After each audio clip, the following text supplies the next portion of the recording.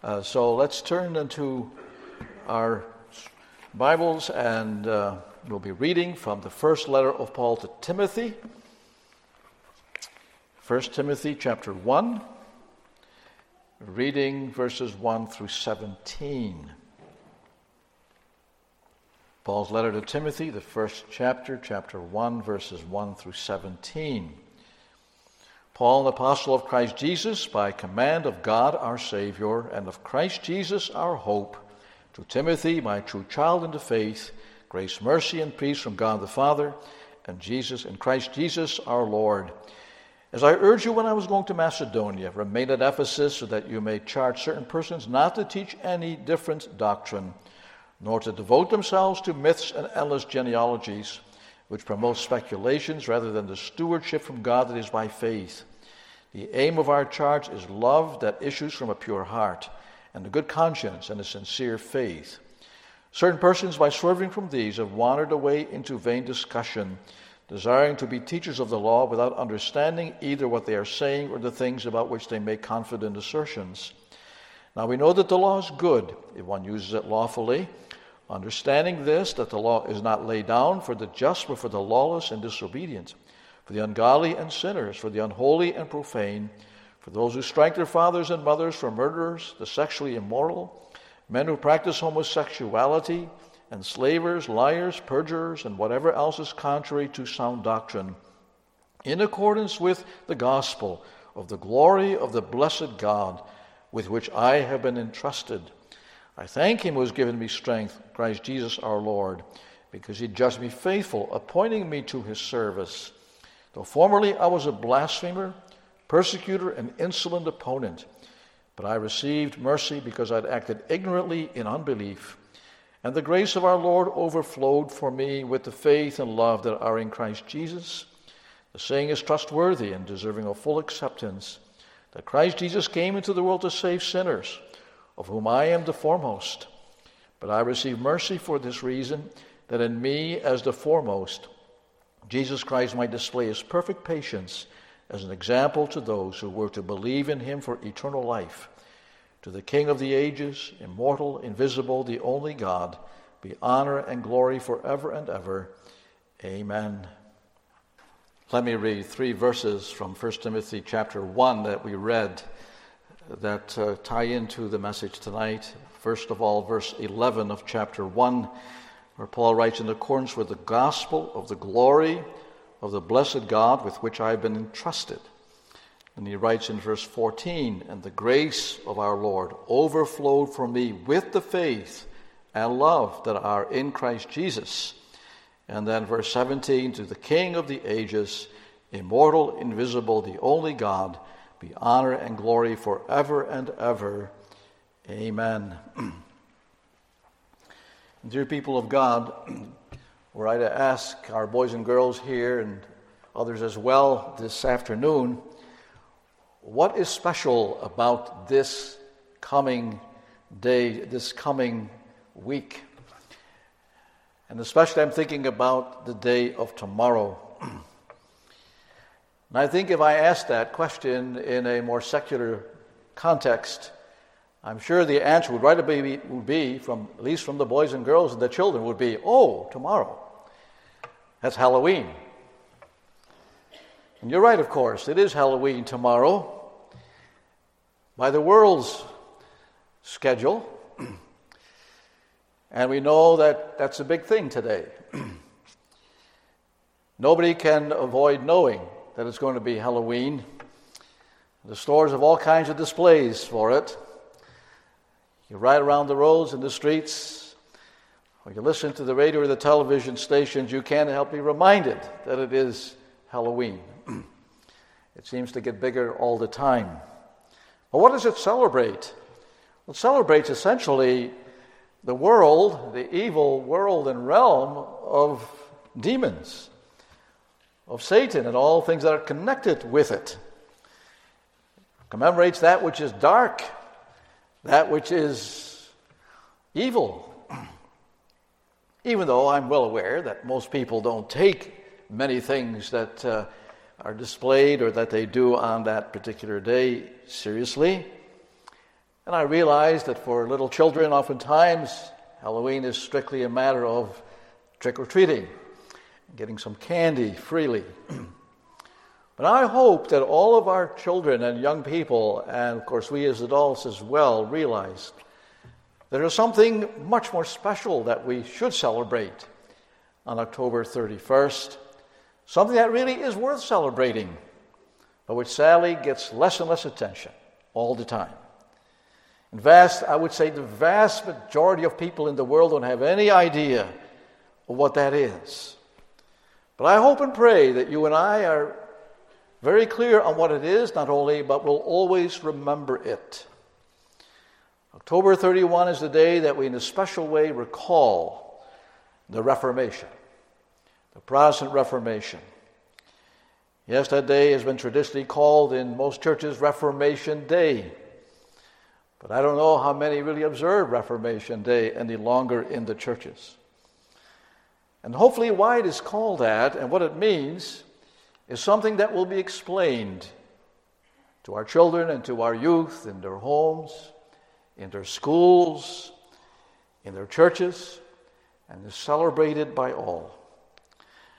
And so that's what I also want to do for you this afternoon, to rejoice with you and celebrate with you the wonderful meaning of the Reformation. This, of course, that I'm talking about, October 31, is not a holy day mandated in the Bible. Neither is Christmas, for that matter. So we can really celebrate such events at any time that we choose. However, there's a text that I often think about in connection with the Reformation. It's Isaiah 51, verse 1, where God says to his Old Testament people through the prophet, "Listen to me, you who pursue righteousness, you who seek the Lord. Look to the rock from which you were hewn, and to the quarry from which you were dug." And God is using there the picture of a rock which by nature is something that stands and endures typically for a long time. It's solid, it's firm. To exhort his people to look to their spiritual heritage and foundation is like a rock, as they too look to the past, but then also live their lives today and look to the future. Look to the rock, says the prophet, of God's covenant mercy, of all of his saving dealings for and among his people throughout history, which provides for you too the foundation for your faith and for your life. And part of that foundation, part of that spiritual heritage that we have like a rock from which we are hewn, is what happened in the Reformation. You see, that event in the history of the church was a time of great spiritual discoveries. Or maybe I should use the word or call them rediscoveries. Because they were not totally new truths. They were not new ideas that were discovered in the Reformation, as we'll see. Interestingly, they were made, however, at a time when there were a lot of new discoveries made in the world. Historians, you may know, refer to the 15th and the 16th centuries as the age of discovery. It was the age of the great explorers, like Christopher Columbus, who discovered America in 1492. But about at the same time, there were some far greater discoveries being made by people of God, men of God, who under God's guidance discovered again spiritual truths of eternal significance. And so that leads me now then to consider with you briefly 4 Reformation truths or rediscoveries. And they're listed for you on the sermon outline so you can see right away which they are. And you may have certainly heard of them before. I trust you all have. This is something that really is not new, perhaps, to many of you, but they always need re-emphasis. And the first one is that in the Reformation, you see, the source of all spiritual truth was rediscovered. And that source, of course, was the Bible, the Holy Scriptures, the Word of God. Yes, even though these Scriptures have been around for a long time already, but the Reformers found them again and understood once again what they taught, and that they alone provide the foundation the sure foundation for our Christian faith and life. We typically call this basic truth Scripture alone. Or those who like the Latin phrases call it sola scriptura. Now we just read from Scripture, also called Holy Scripture, God's Word, or simply the Bible, as we read from in every worship service, as you hear it expounded here in the church every Sunday again. And why is that? Simply because it contains and forms the basis for all of our beliefs. And one of those beliefs is that the Bible itself is the perfect, infallible, inspired Word of God, communicated to us through human beings, to be sure, but who were inspired by God so that their ultimate author is God Himself. That was taught by our Lord Jesus when He prayed to His Father in John 17, verse 7, sanctify them in the truth. Your word is truth. It was taught by the Apostle Paul, like in his second letter to Timothy 3:16, the familiar text, all Scripture is inspired of God. In the verse prior to that, verse 15, Paul wrote to Timothy, and how from childhood you've been acquainted with the sacred writings, or the Holy Scriptures, is the other translation possible, which are able to make you wise for salvation through faith in Christ Jesus. Clearly for Paul, the Scripture stood alone as the Word of God. He also called it the gospel, as you heard in that 11th verse of 1 Timothy chapter 1, where he calls God's Word the gospel of the glory of the blessed God, with which I have been entrusted. And now I have no time this afternoon to list the numerous texts which refer to the Scriptures as the unique, inspired, and infallible Word of God. But the early church recognized that truth already many years before the Reformation, when it adopted the 66 books of the Bible that they said constitute the canon of Scripture, the standard for our life and faith. I was sad to say it wasn't long after that the church also began to lose its sight of that truth. The medieval church, and there was only one medieval church really, it was called, of course, the Roman Church, or the Roman Catholic Church. That church did two things with the Scriptures. One is they added to it. They added all kinds of ideas, beliefs, and practices which the Bible did not contain or even teach, and even contradicted it, although they would, of course, admit that. For example, the church came up with the notion of purgatory, that our souls first have to go to a place after we die called purgatory, where our souls have to be purified before they are fit for heaven. That's found nowhere in the Bible. And then the church came up with the idea that saints, whom they identified as extraordinarily holy people, earned special merits with God through their life and through their good deeds. And then they could apply some of those merits to other sinners who were not as godly or holy as they, so they too could obtain God's favor, God's forgiveness. And especially they elevated Mary, the mother of our Savior, to be exalted as the one to whom Christians should all pray, because she had special access to her Son, Jesus Christ, and thus could obtain grace for people through her praying to her Son. And so those all became key doctrines in the medieval church, all added by church leaders or councils or popes. And then secondly, I said they did two things with the Word of God. One is they added to it, but secondly, at the same time, they began to ignore the Bible itself more and more. In fact, in the time of Luther and Calvin, in the 16th century, very few church members knew the Bible. Very few could read it. In fact, it wasn't even published or available to them in their own language. It was all in Latin. In fact, the church discouraged its members, even forbade them from reading the Scriptures if they could do so. Because the church said, well, you know, the common people, you really can't understand the Bible. The theologians must explain it to you, but you people shouldn't even read it. It will confuse you. Even many of the priests didn't own Bibles.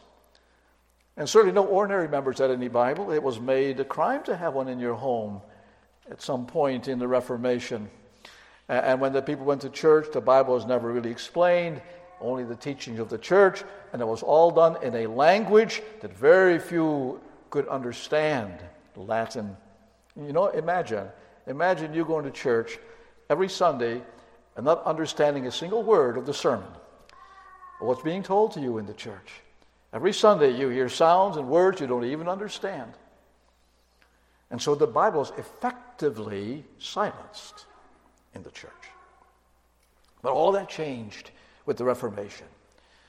We typically date the Reformation, as you know, from October 31, 1517, which is 505 years ago now, because that was the day when the Roman Catholic monk by the name of Martin Luther, yes, he was a Roman Catholic monk at the time, and it was October 31, 1517, that Luther nailed a sheet of paper to the door of the Castle Church in Wittenberg, Germany, which were 95 statements. They were called theses. They were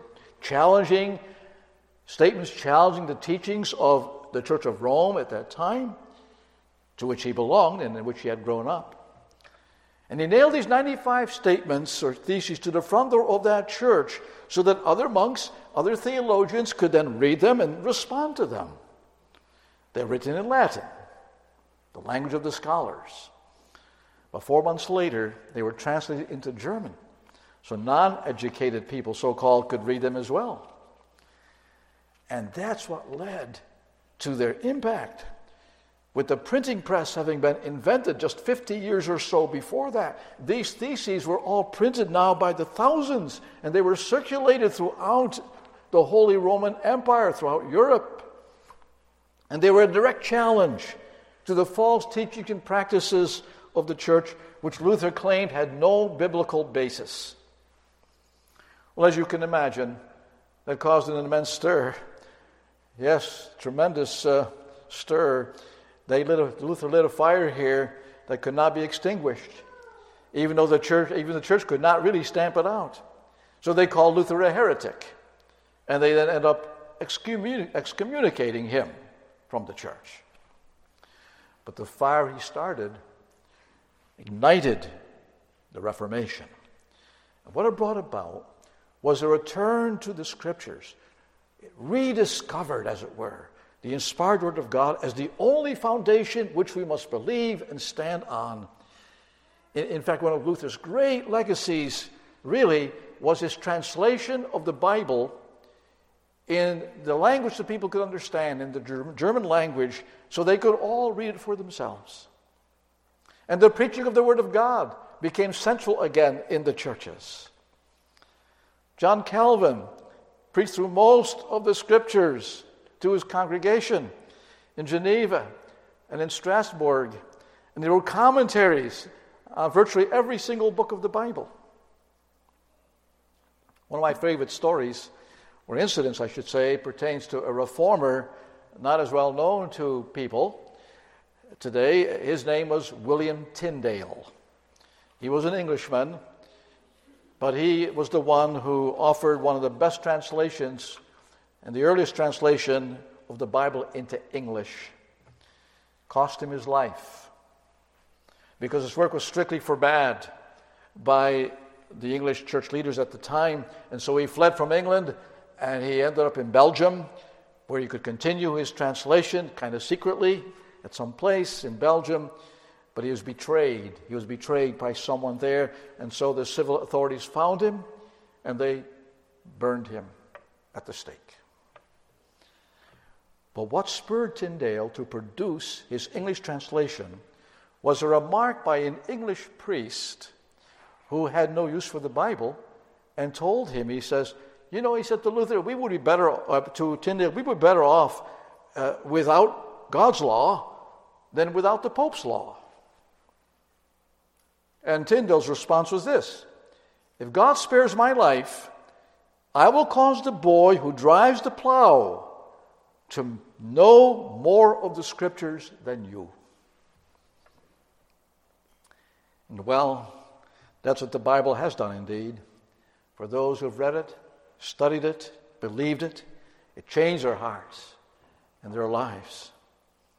It's the message of salvation that they came to know and believe. And today, we have it in multitude of translations, right? In many versions of Scripture. It's available virtually anywhere. And yet, what is the problem in the church today? The very same problem as was existent in the medieval church. The Bible is added to by many, and it's also ignored by the vast majority in our world who know very little of it. Oh, what a rediscovery the Reformation gave us. Scripture alone. May God help us to treasure it and absorb it in our hearts and understanding, so that it will always be there to instruct us, to guide us, to comfort us. So that we can say with the Apostle Paul, this is the gospel of the glory of the blessed God with which I have been entrusted. And why does Paul call it the gospel? Well, I think you all know what that word means. It means simply good news. That's why we have the Scriptures. It provides for us the good news of God. And for one main reason, because it is a message that gives us the hope of salvation. It's a message of divine grace, of God's amazing grace to us in our Lord Jesus Christ. And that leads me to the second major rediscovery of the Reformation, which can be expressed by that little phrase, grace alone, which the Latin again is sola gratia. What exactly do we mean by that? Grace alone? What is grace? Grace can simply be defined as God's love for undeserving lost sinners.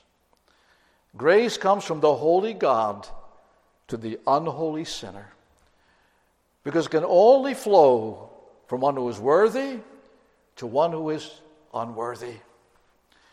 Old people show a little grace at times also in their lives. A judge may give a criminal a less severe sentence than really what he may deserve.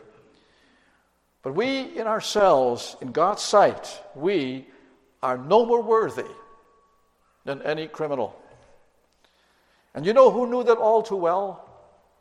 The Apostle Paul did. In fact, he focuses on that grace in our scripture lesson this afternoon from 1 Timothy, where he recounts, as you heard, his own experience and recounts his own past. Paul writes in verses 12 and 13, I thank him who has given me strength, Christ Jesus our Lord, because he judged me faithful, appointing me to his service, though formerly I was a blasphemer, persecutor, an insolent opponent, but I received mercy because I had acted ignorantly in unbelief. And then he continues to write in verse 14, and the grace of our Lord overflowed for me with the faith and love that are in Christ Jesus. Christ poured out his grace on Paul as from an overflowing cup. And that despite Paul admitting, as he does in verses 15 and 16, that he was the worst of sinners. The chief of sinners is what it's called, or translated in the King James Version. Paul knew that his salvation was only by God's grace. And it was not a cheap grace. It was a grace that cost the death of God's only Son. Some have come up with the definition of grace as in a kind of an interesting little way by using the letters of the word grace. Each letter, grace is God's riches at Christ's expense. God's riches at Christ's expense. And that's the only way we could be saved. It must come through the work of Christ alone.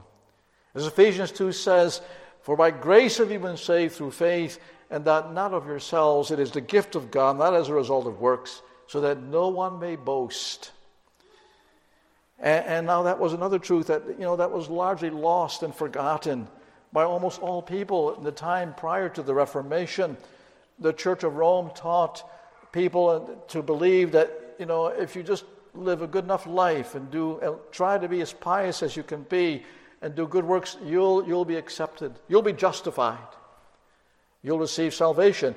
If you said enough prayers, if you did acts of penance, confessing your sins and then paying a little price for doing that, if you gave money to the church, your sins will be forgiven.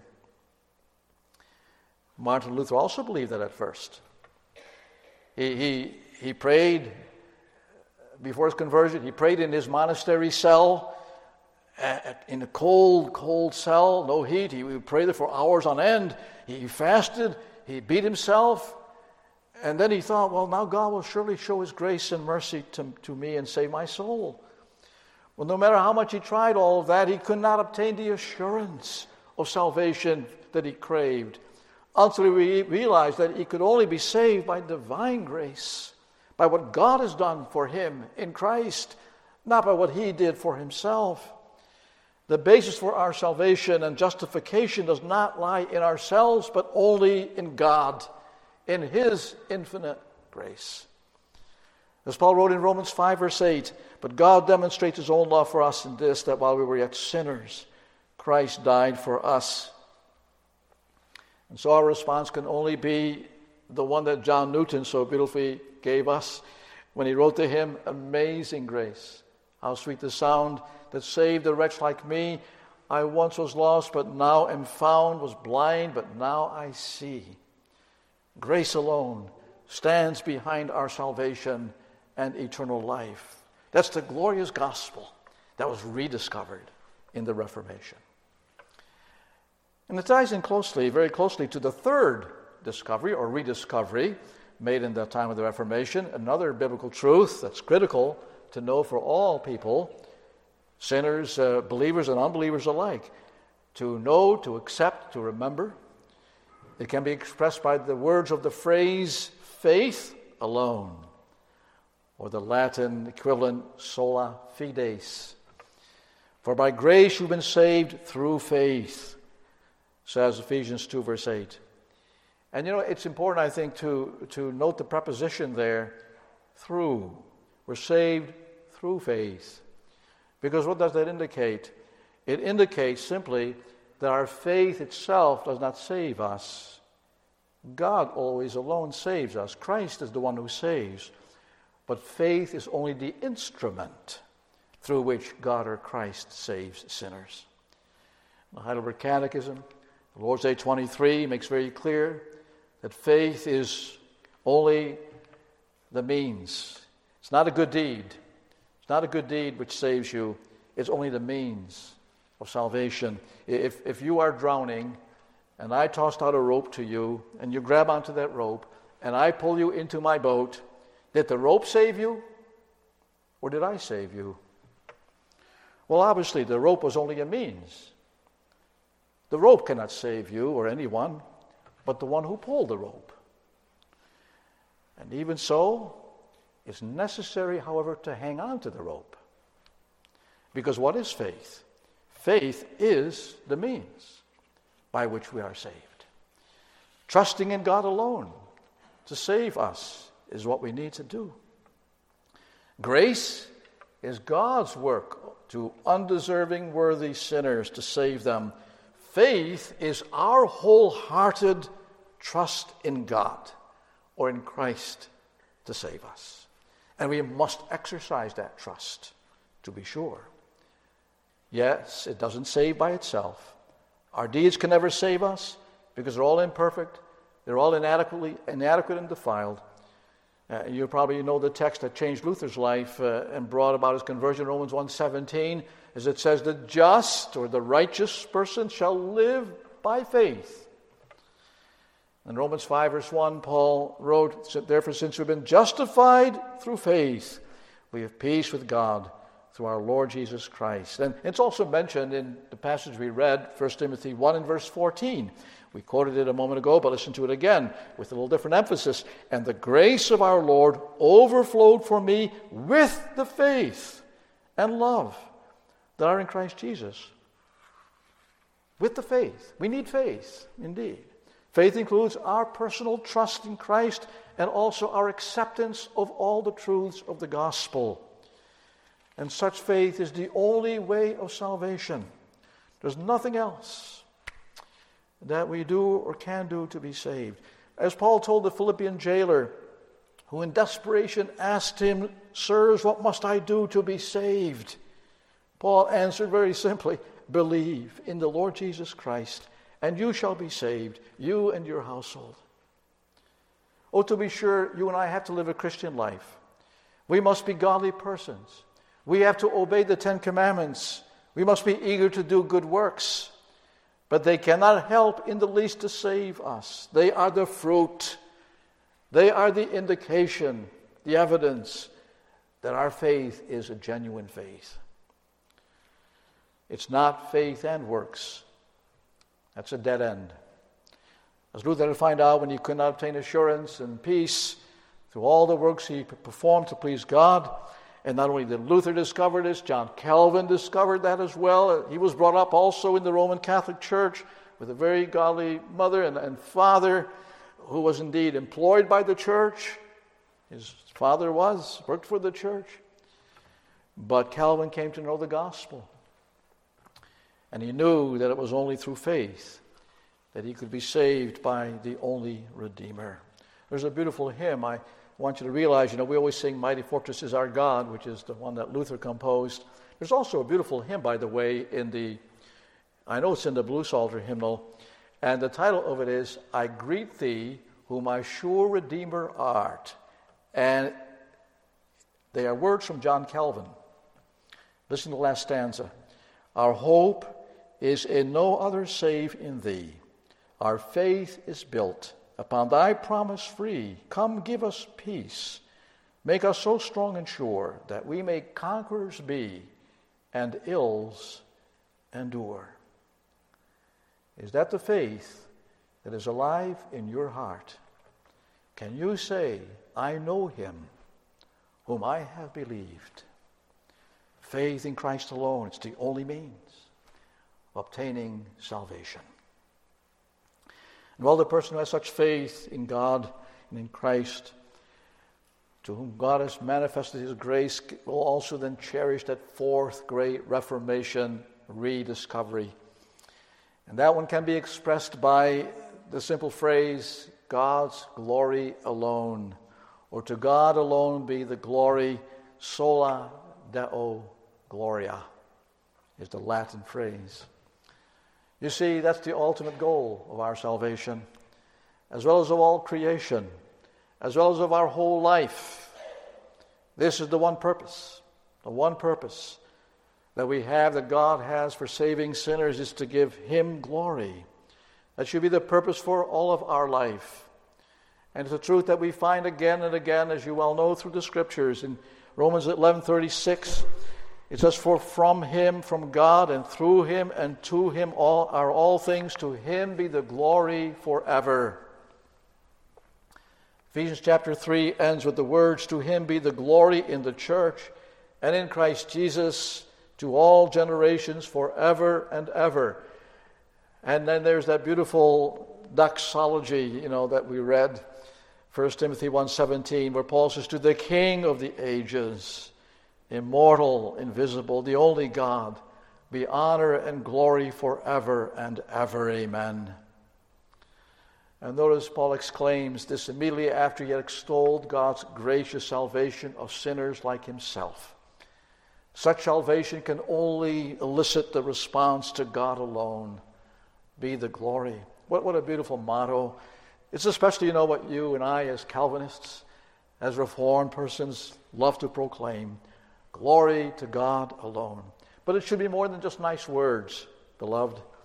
It should be the purpose. It should be the passion for everything we do, for our worship, which we engage in every Sunday again, for our family life during the week, for our work life day by day, for our education of our children in our schools and our homes, and all our other endeavors. This is the whole purpose that we have for doing all of these things. Not for ourselves, for our praise. But as Paul writes to the Corinthians, let him who glories, glory in the Lord. And so when we think of the Reformation and the heritage we have received from it, all the doing of our God, may we continue to stand on the rock that endures, the rock of Christ, and his word, which testifies of him and of the gospel that it proclaims about him. Let us always remember these great truths of the gospel: Scripture alone, grace alone, faith alone, God's glory alone. May these continue to live and burn in our hearts and lives, and may we pass them on to those who follow us, to our children and our grandchildren, and all who follow. Yes, may we pass them on to the world as well, as the only message of eternal life and of hope that any sinner has. Then the Reformation fire will not go out, you see. Then the gospel of the glory of the blessed God will continue to live in us.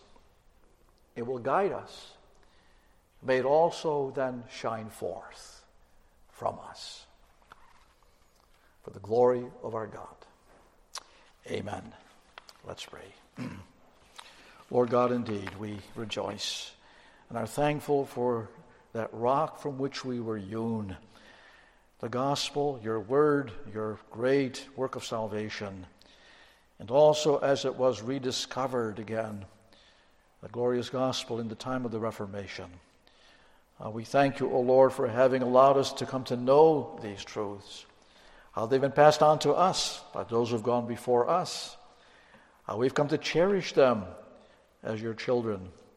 And we pray that these truths may ever burn in our hearts as they did in the hearts of your people in times past, like in the times of the Reformation, that we may stand firmly upon them, knowing that they contain indeed the gospel contained in the Scriptures.